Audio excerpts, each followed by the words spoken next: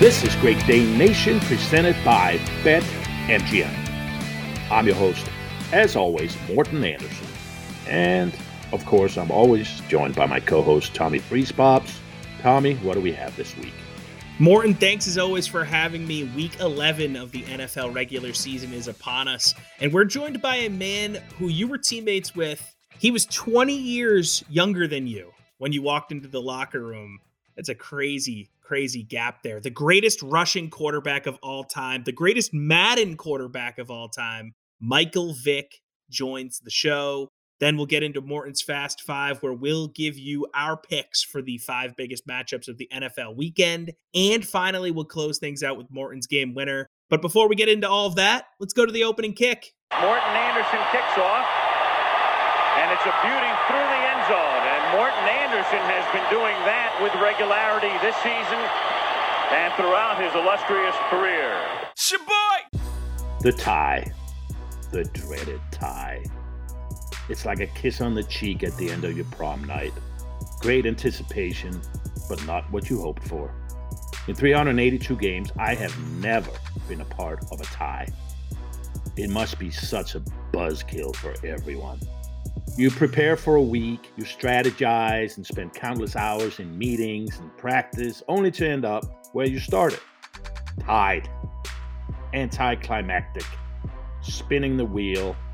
Walking in circles. Who really wins here? No one. Have you ever watched the stadium empty after a tied game? It's not pretty. Looks of despair and disgust are everywhere. If only we had made a play here and there and blah, blah, blah.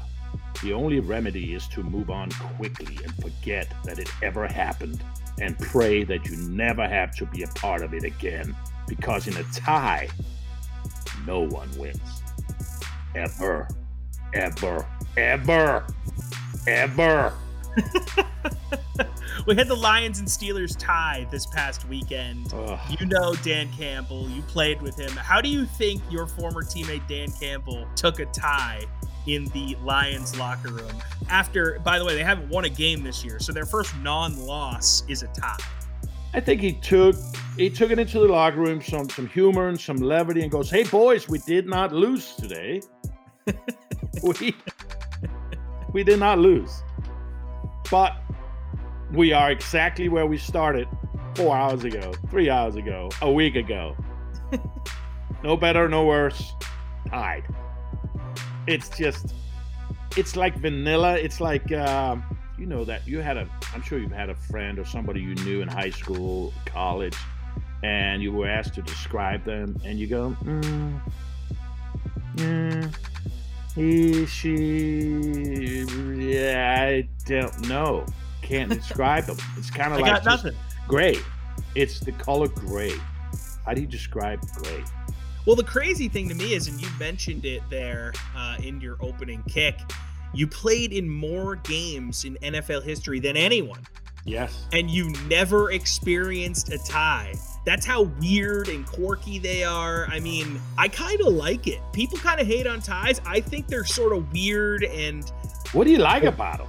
I think it's funny that it's kind of like a window into the past, right? Like, guys used to tie all the time back in the day. You look at these records from the 1920s and 30s. It's like a small little piece of the past that the NFL still holds on to. The fact that there's still ties.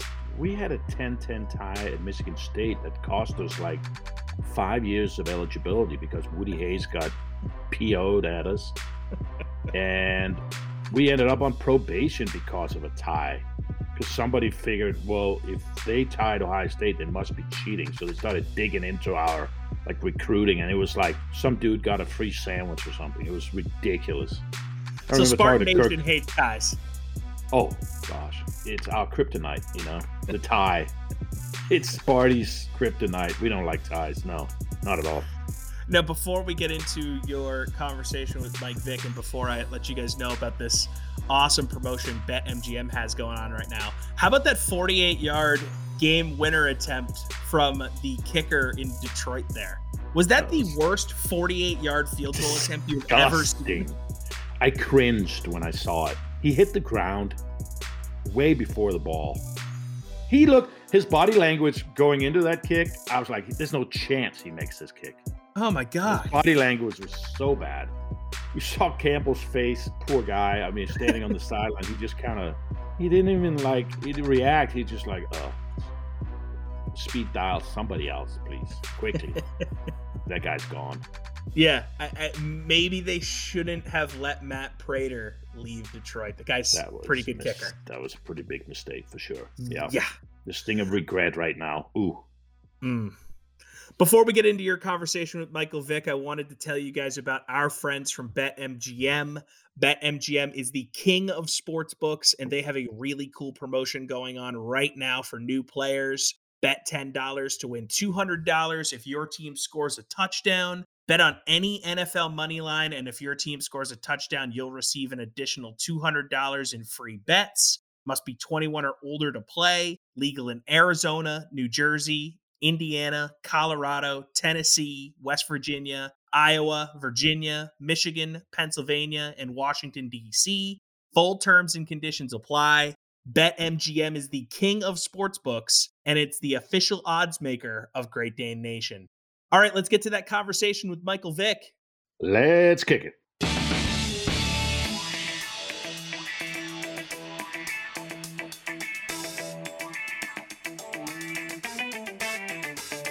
Michael Dwayne Vick is regarded as having transformed the quarterback position with his rushing abilities. He was the first NFL quarterback to rush for 1,000 yards in a season and holds the quarterback rushing yards record at 6,109 yards. His life journey is well documented, and his rise to the top, subsequent fall is unavoidable. But it will be fascinating to share some time with my former teammate and let you hear from Mike how he's been able to put his life back together and pay it forward despite many saying it couldn't be done. Mike, welcome to Great Dane Nation. I appreciate your time. And before we get into some heavy lifting, not too heavy actually, but before we do that, let me take you back to Newport News. What's that, buddy? So you taking your glasses off, Mort? Yeah, because now I did my reading. Okay, all right. I can see you. I can hear you. I can feel you. And I guess up front, I want to say I'm proud of you, number one. The road back, difficult, no question. Yeah. The recovery, I'm sure, introspective on many levels. And the answers that you had to provide to a myriad and a bunch of people. Yeah. Difficult. Yeah. Sort of devastating in a sense. You work your whole life to get to a certain point, and then, you just see this demise out of nowhere, abruptly. You feel a demise and experience a demise, and it's like, wow, where's all this coming from? I worked my whole life to make it to this point, and now I'm in a regression state. How does that happen? So I was stuck in that place for a long time and trying to figure out, okay, what's the road that has to be traveled moving forward?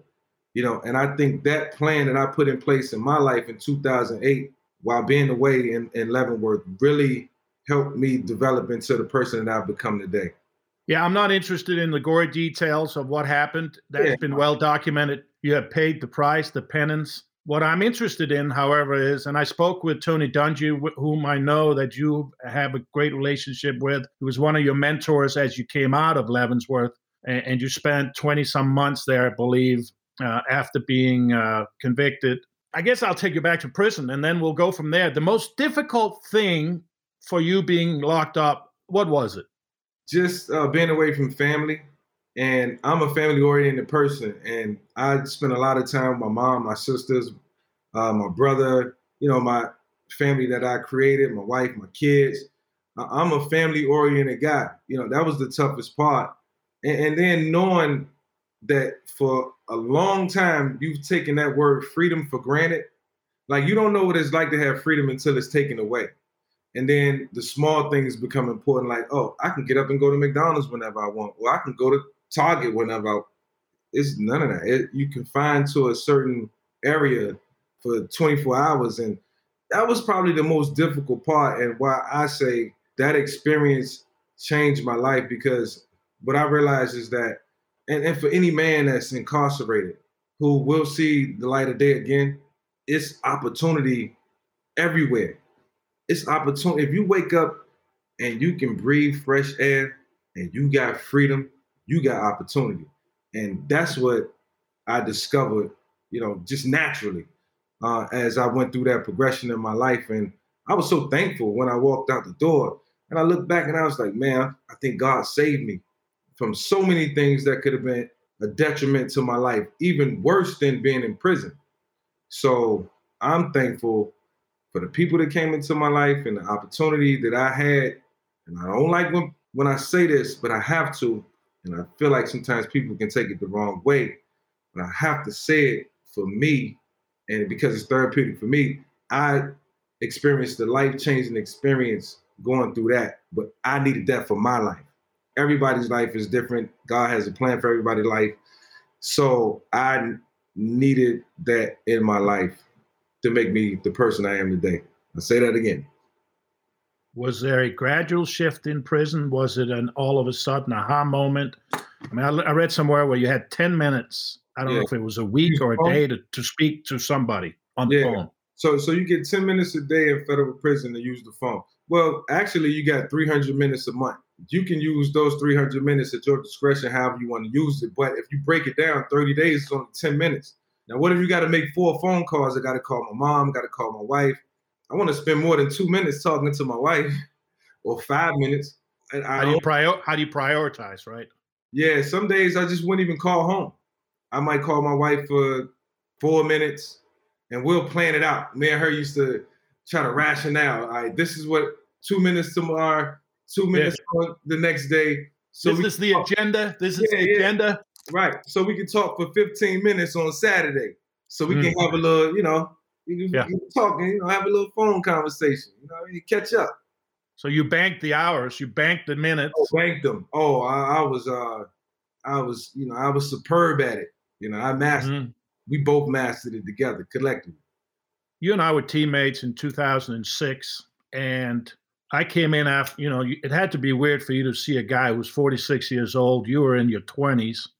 You're a young guy. You're a young cat in the league, and I was at the tail end. I mean, what were you thinking when I walked into that locker room, Mike? Let me tell you this. I'm looking at you like the great Morten Anderson is in the building.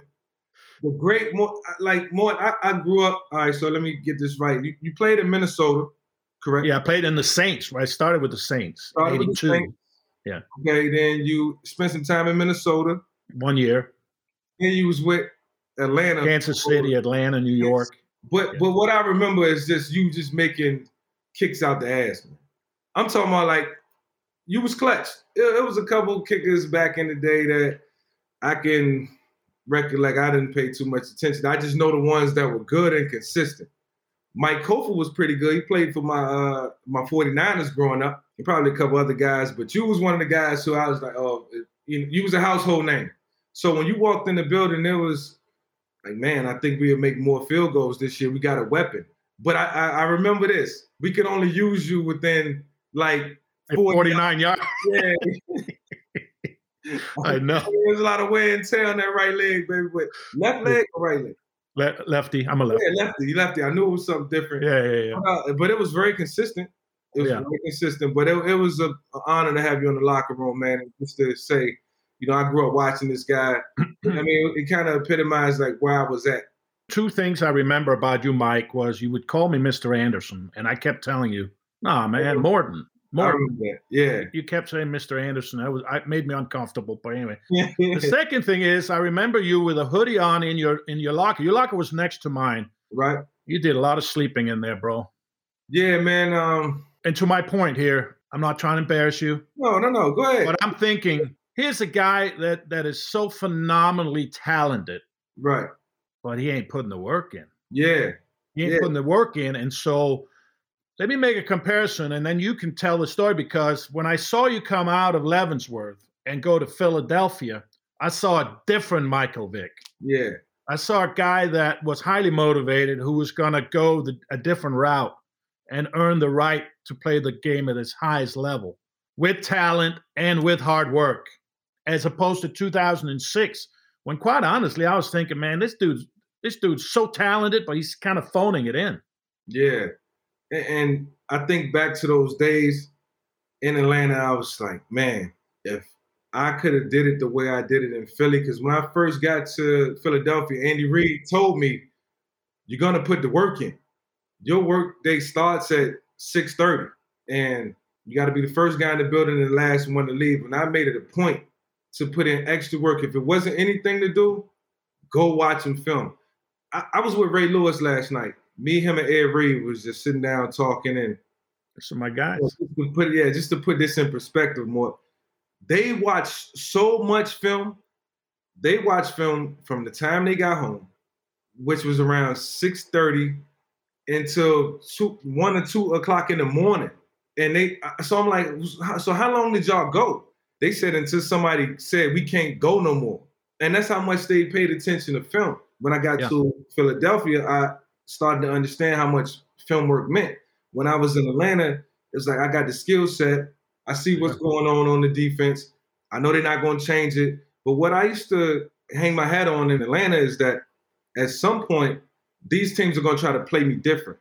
So why would I watch all this film when I feel like they're going to try to, they're going to try to green dog, they're going to try to Mike Will me, or, they're going to try to Sam Strong safety blitz me more, or try to zero blitz me more this game. But a team can only change up but so much. You can't confuse the players.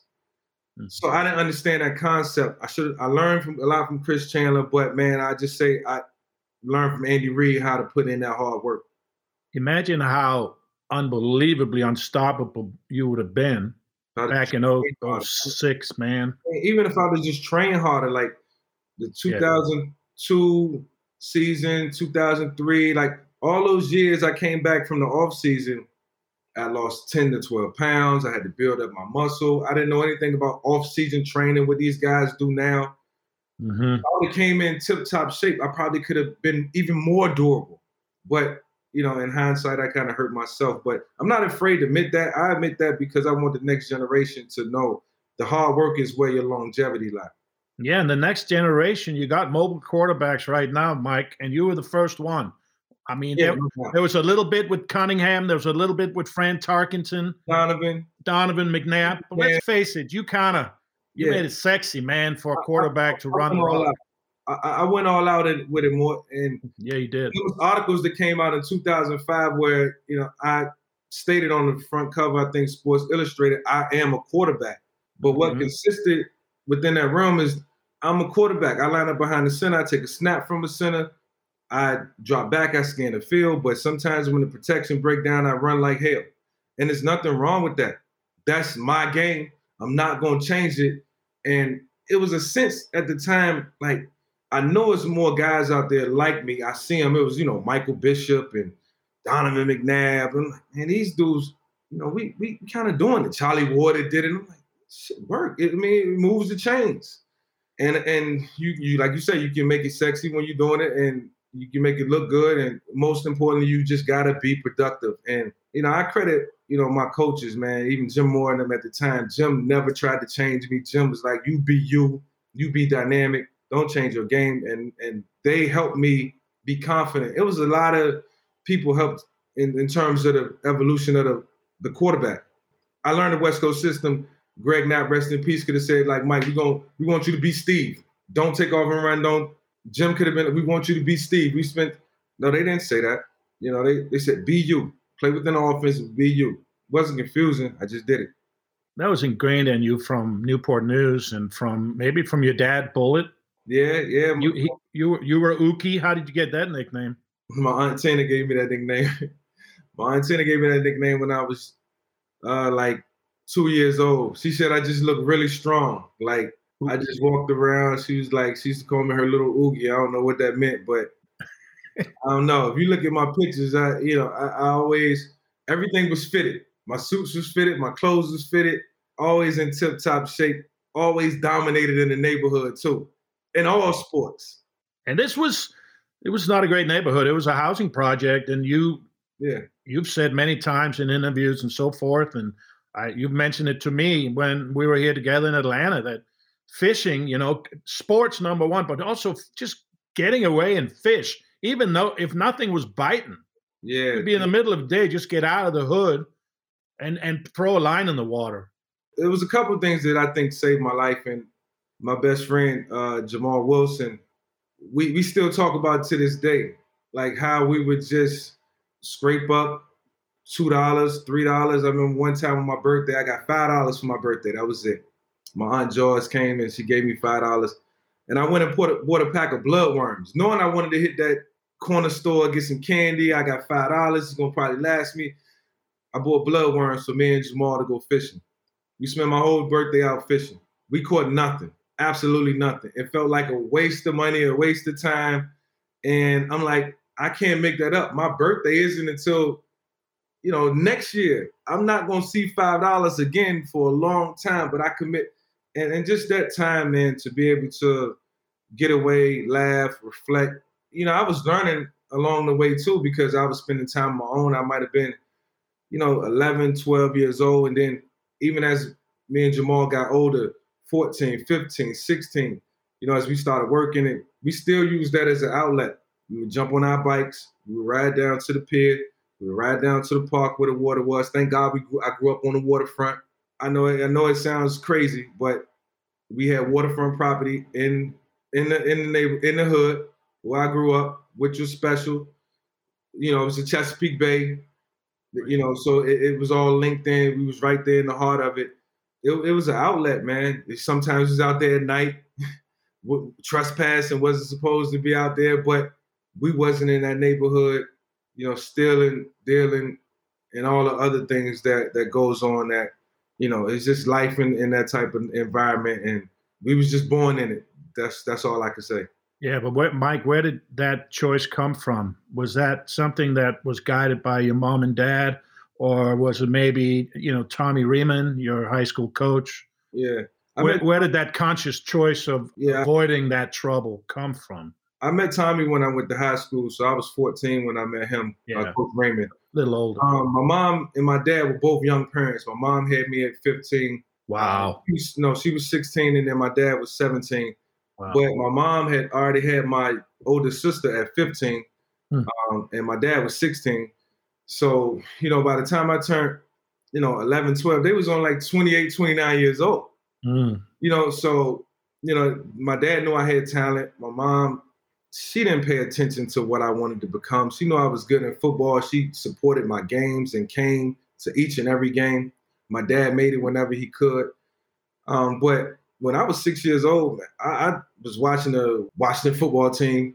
I'm watching this game and I'm looking at the logos on the helmet and what they're doing. I'm like, I told my grandma, I said, that's what I want to do. And all my life from that day forward, from the age of 6, kind of was centered around football. How do I get to that ball? Are they playing in this neighborhood? Are they playing in that neighborhood?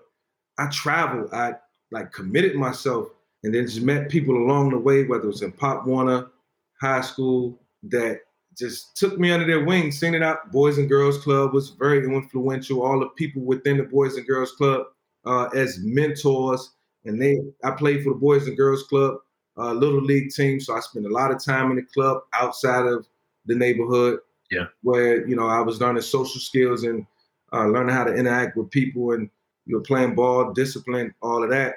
Then I met Tommy at 14. And when I met Tommy, that's when I started learning about, grades and college and women, girls, and, life itself, so I grew. But my mom and my dad couldn't teach me. I don't say this with any type of shame or guilt. My mom and my dad, I won't say I was uncontrollable, but my mind was so in 2020, I was so far ahead of where I wanted to be. I knew I wanted to play in the National Football League. I'm gonna do everything I can to get there. If I don't make it, I'm gonna become an FBI agent. Okay. I was like 11 years old with a plan, because I just felt like I looked at my surroundings and I'm like, okay, hearing gunshots every night, this is not how I want my kids to grow up. No. My mom, we was born into this, but somebody got to take responsibility to uplift this thing. And I just felt as a young kid, I had an old soul, met Tommy, learned about life, got to college, got with Frank Bramer, and just could think back to so many people who helped me in my lifetime, man. It's just amazing. It's amazing. Yeah, you mentioned Frank Beamer. You could have gone to Syracuse, but you chose to become a Hokie at Virginia Tech. Somebody sold you on that. Was that Coach Freeman or Beamer? Okay, it was three people. The big three. My mom, Tommy, and Coach Beamer. And my mom and Coach Beamer had this, just this epiphany from one another. Like they was like connected. They was jointed at the hip. Paul Pasqualoni came in, Ralph Friedge came in. She just shared a special connection with Frank. And then Virginia Tech agreed that if I came to play for their program, that they would redshirt me and that they would not put me on the field until they felt like I was mentally capable of playing a game of football. And Tommy, God bless his soul, was a running back. And, he could only take me so far as a quarterback. He knew the fundamentals. He called plays, but he knew I needed teaching. Yeah. I needed to learn how to play the position. And it took about 4 months. I almost quit Virginia Tech. I almost left the school. As I felt like football was too hard. It was like taking a math test every day. And I never like math. I like English and I like science. Yeah. Those, so I didn't like angles and numbers and, calculating, putting things together in my head. And so my coach, Ricky Bustle, continued to encourage me, like, come every day. You're too talented to not want to do this. Come to the meetings every day. Don't travel with the team. And I kept coming repeatedly and consistently. And one day I was just looking at the film and it all clicked. I learned defenses. And I was able to piece together the offense, and I matured and grew up. And I say this before I stop talking about. I had an incident with our strength and conditioning coach because, I wasn't learning in the film room, and I felt like football was hard, and they was like college is just way too serious. And I was playing around in the weight room, and one day our strength and conditioning coach, Mike Gentry, came up to me, and I thank him so much for this. It was sort of brash and rude, and it was very blunt. I didn't know how to take it. He was like, because I'm playing around, distracting everybody. Say, Mike, I'm not sure if you can run the option the right way. I'm not sure if you're going to be able to run the option the right way. I'm like, what do you think? I'm stupid or something? You think I'm dumb? Why would he say that? I'm joking around. And that right then and there, I matured to show, because I had so much respect for Coach Gentry and, how he taught us how to lift weights and build our bodies. And I didn't want him feeling that way about me. And, so this was, sometime in, November of 1998. And then, 1999, I was competing for the position and, won the position, in competition, showed everybody that I learned the offense, matured a lot. And, 6 months later, after making that comment, he walked up to me and he said, "I'm so proud of you, son." And that meant the world to me because from that comment he made, that was just a motivational comment. It wasn't to down me in any way. I don't even think he was trying to be derogatory when he did it. I just felt like trying to motivate you. It was just a motivating moment, man, for me. And then for him to just come to me and say, he was real quiet, laid back. Mike, I just want to tell you I'm proud of you. Well, it worked. Your freshman year. Yep. Good grief. 11-0, going to the national championship game. Yeah, you lose to Florida State, but your mark had been made on the sport. Yeah. Because you had changed and revolutionized, as I said in my intro, you had revolutionized that position. Yeah. How much did your life change after that first year at Virginia Tech? Because at that point, you were pretty much anointed as a football god in the state of Virginia. I just couldn't believe it.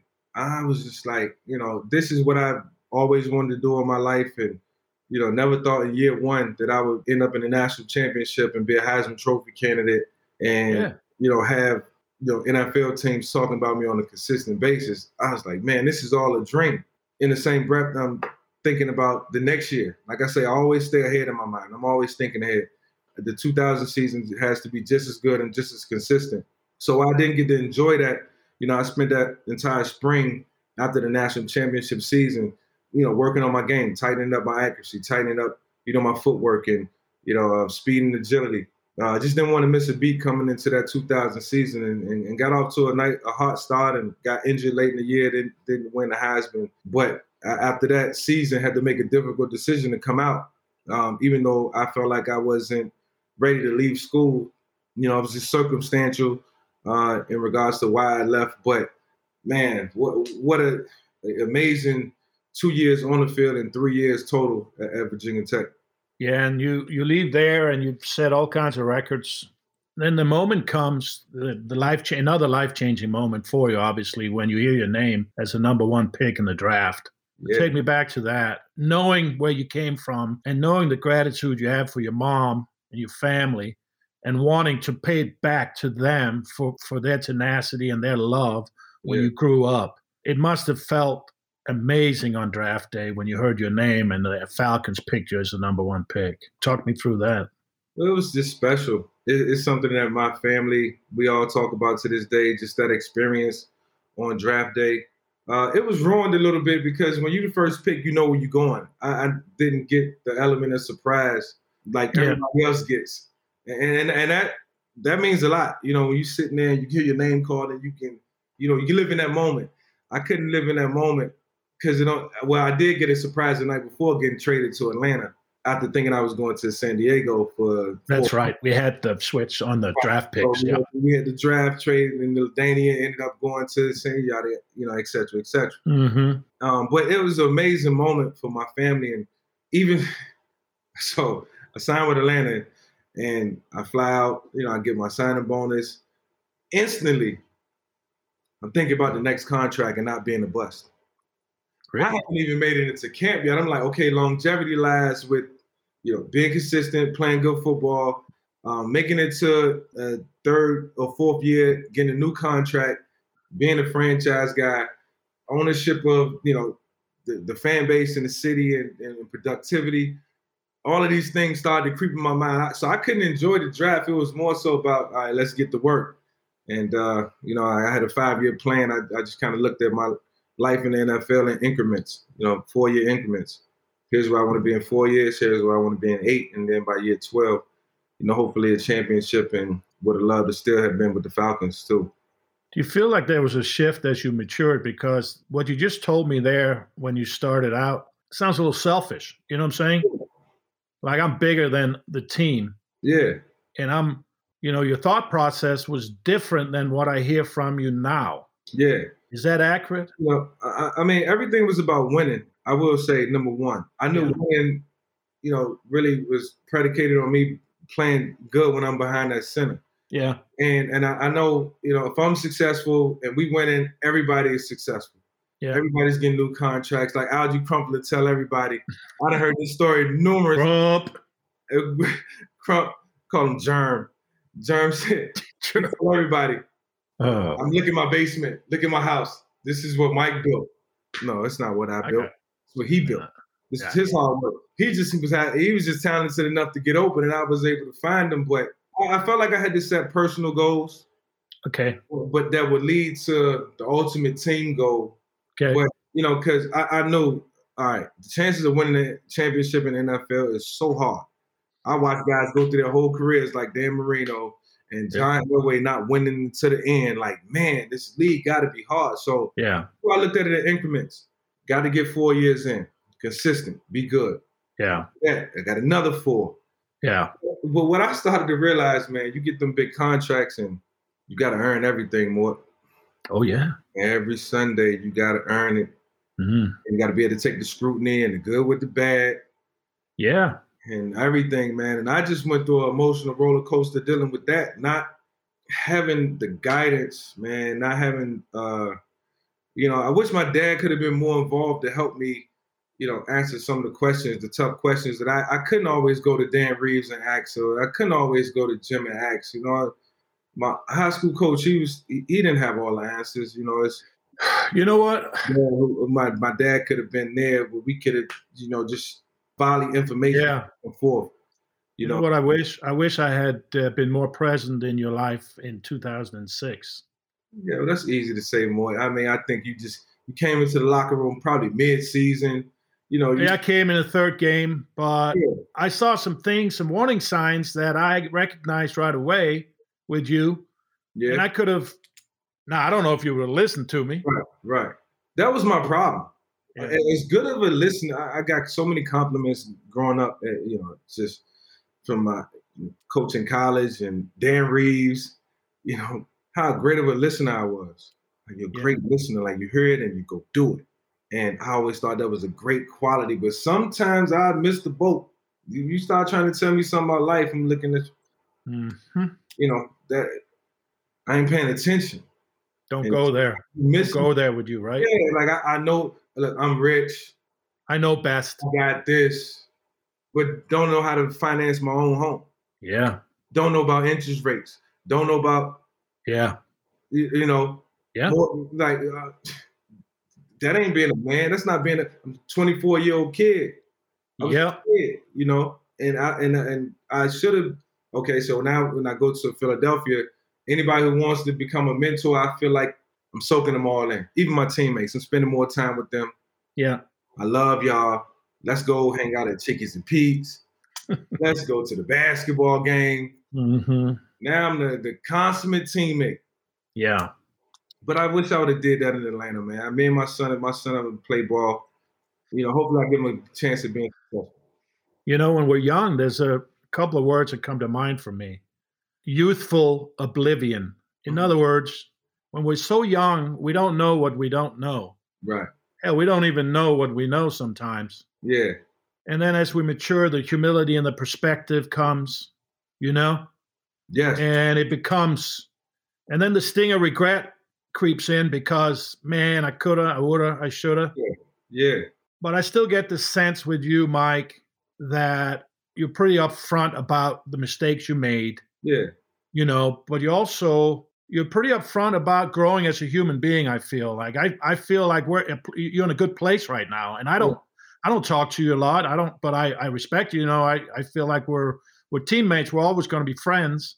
Always. I want you to know you can always reach out to me for whatever wisdom I have. I don't. You know what I'm saying? No, I love it. I love you back, and I love you back, and it's powerful testimony that you've come this far, and I just wish I could have done a little more, maybe. Yeah, that's the sting of regret I have. Well, you know what you can do for me now, Morten?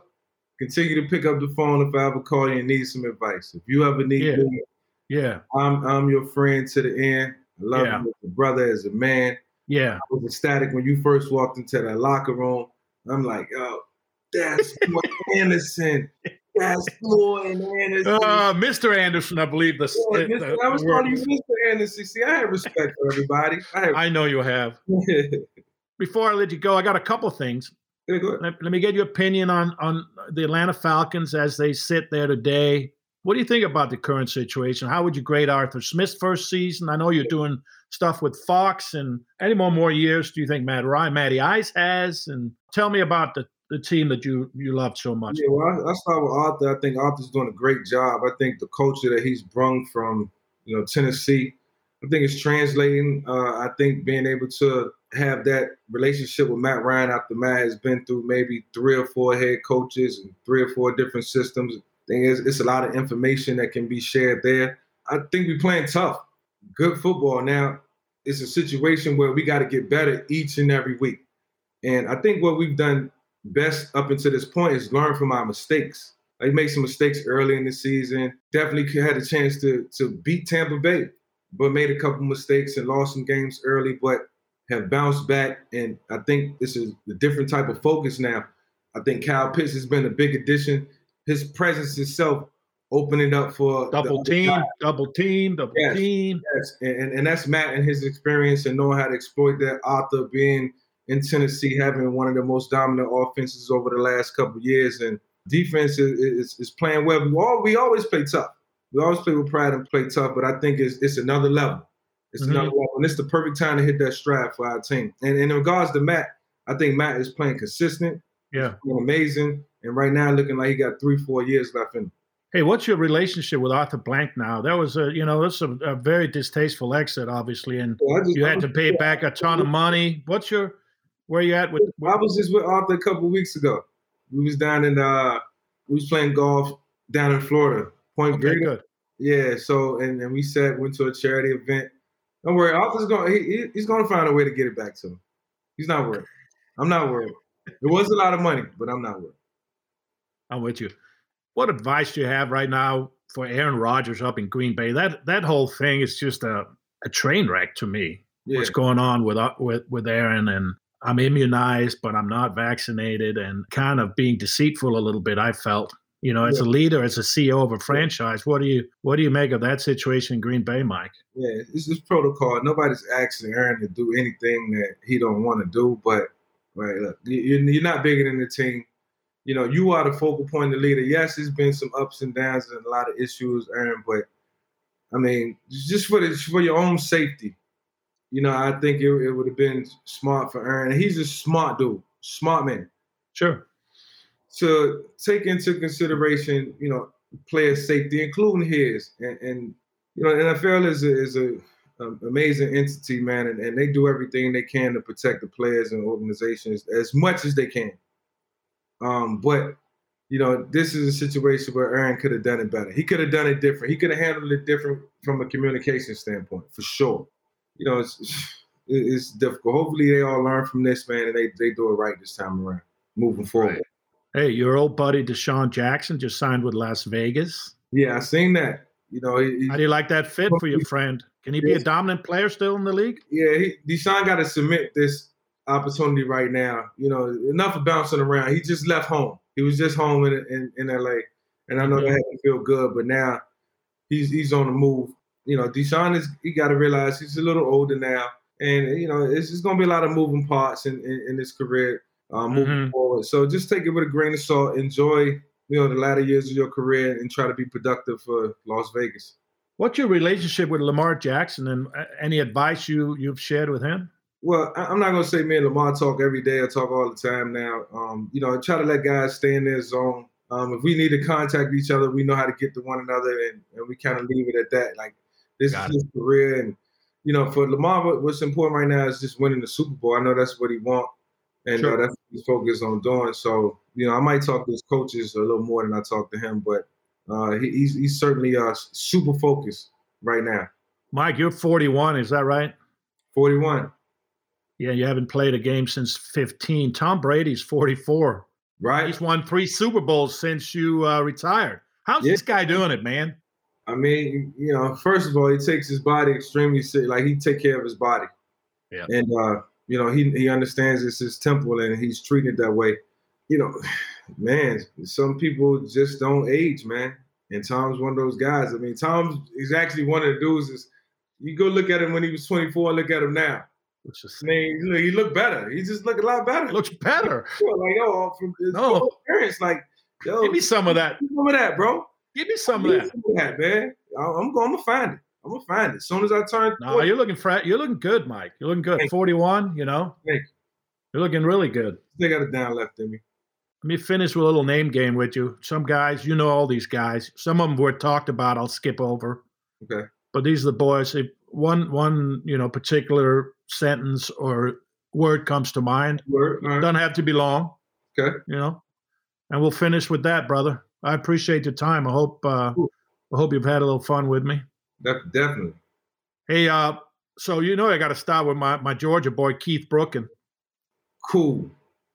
Yeah, he is. He was always sweaty. He was always cool. Keith was just the cool, quiet, just what's up, man? Yeah, what's up, dog? That was my guy. Brooke. DeAngelo Hall. Bold. Yeah. I think that's Roddy White. Roddy, fun. Always had a smile on his face. Always had a smile, always laughing. It was easy to make him laugh. Yeah. That's my guy still to this day, for sure. Yeah, he just got into the Ring of Honor not too long ago. He had the Falcons. Yep. Andy Reid? Charismatic.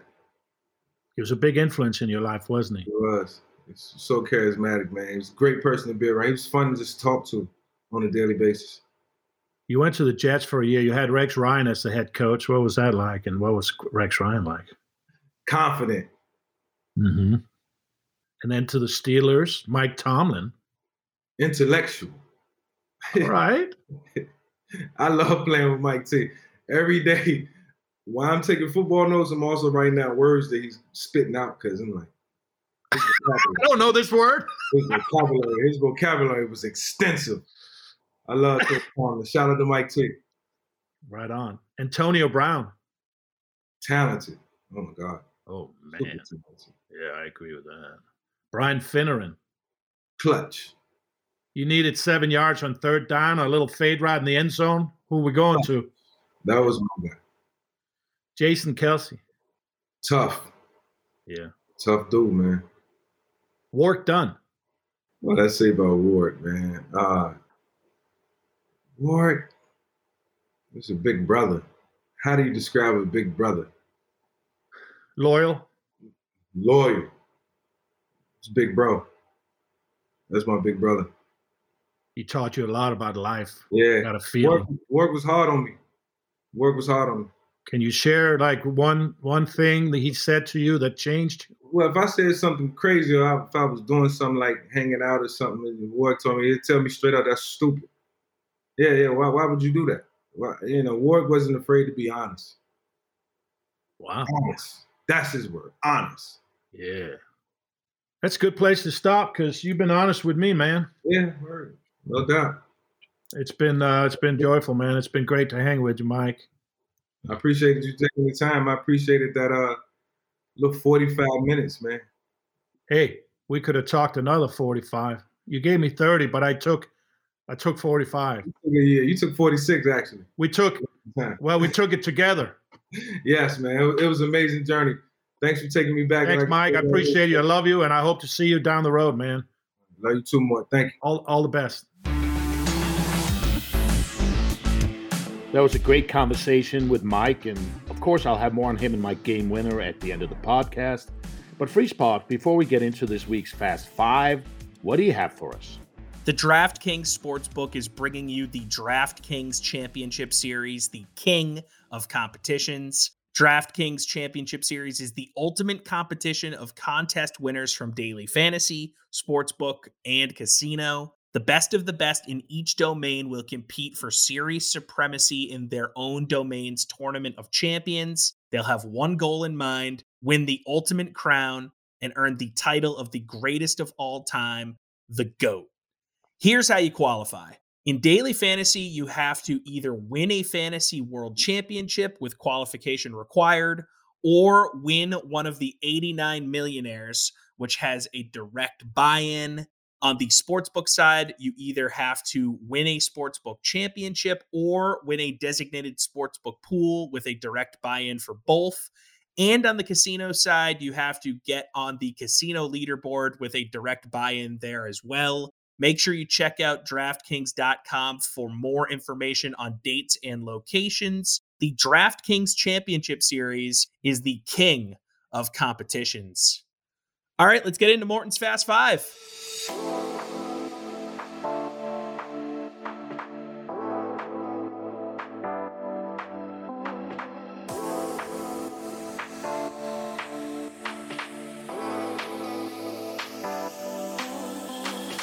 This is Morten's Fast Five presented by BetMGM, where we run through the 5 biggest games of the weekend. We'll give you the Hall of Fame knowledge, and you guys place your bets accordingly. 2-3 in Week 10, Morten. I'll take it after going 0-5 in Week 9, though. That's progress. It's progress. I mean, it's slow progress, but it's better than 0-5, brother. Exactly. Incremental progress. Small wins equals great success. Amen. All right, well, let's start off with Thursday Night Football. My red-hot Patriots are in Atlanta tomorrow night on Fox and NFL Network. According to our friends at BetMGM, the Patriots are up to 6-point favorites at the time of this recording. Morten, Coach Belichick has his team peaking as the season moves closer to the postseason. Does that sound familiar?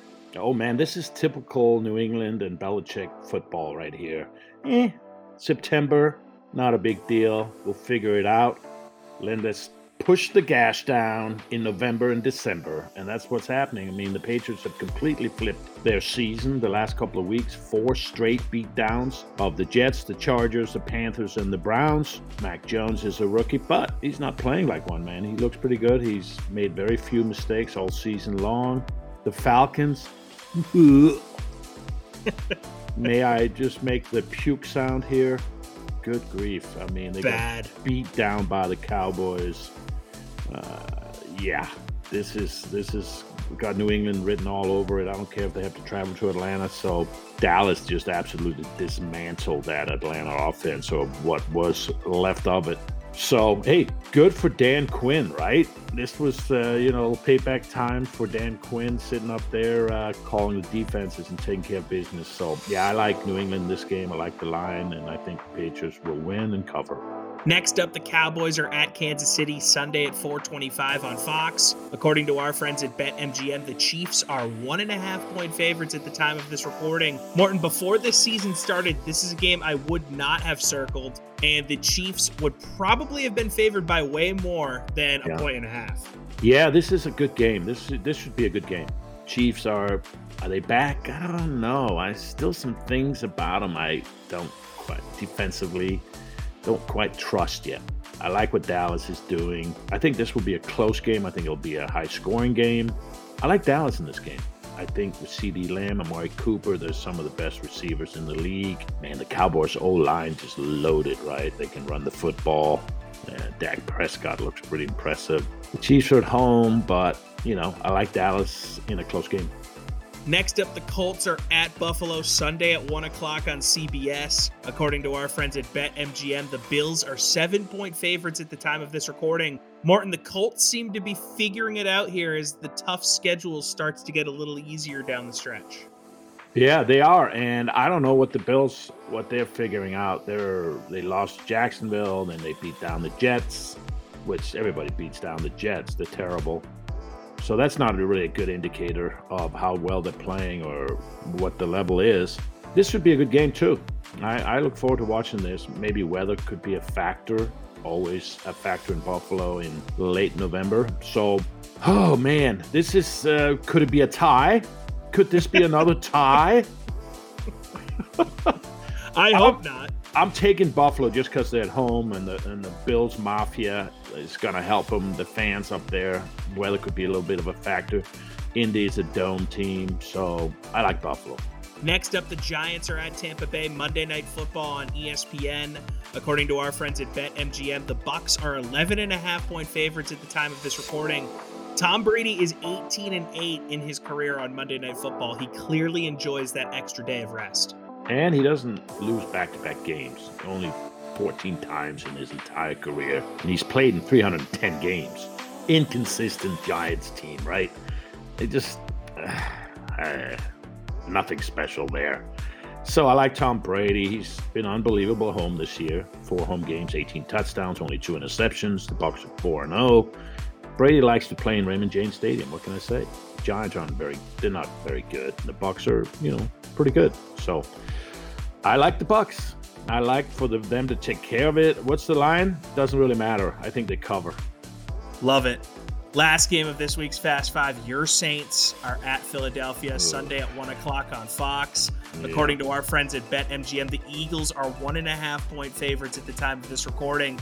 Morten, where's your head at with your team right now? I don't know what's going on with this football team. I'm coming out of retirement. Let's face it. I can make an extra point. It's 33 yards. I can make a 29-yard field goal or whatever it was. It was chip shot. So a chip shot field goal, an extra point. That's the difference in their last game. They win if they just make those 2 kicks. So I'm itching right now to put on the cleats, strap in the girdle, put a girdle on, keep that belly, because you can't walk out there with a big stomach hanging over your not pants. Very intimidating. It's not a good look. Janikowski did it for his entire career. I did it. Let's face it. Oh, man. Alvin Kamara, is he going to play? He was missing with a knee injury. It seems like he should be back. If he's back, I'm taking the Saints. If he's not back, I'm taking Philly. So it depends on Kamara. We don't know yet. You got to make a pick, Morten. All right, I'm gonna. I hate to go against my Saints. Sean Payton is not gonna lose 3 games in a row. No way. I'm taking my Saints. There you go. Who dat? Who dat? I hope the Saints dat. Yeah, I can't see Sean Payton losing 3 straight games either, even with everything that's going on with the team right now. I just think that they'll figure it out. Oh, we got to get some good news. Come on, guys. They deserve it. Yes. All right, now it's time for Morten's game winner.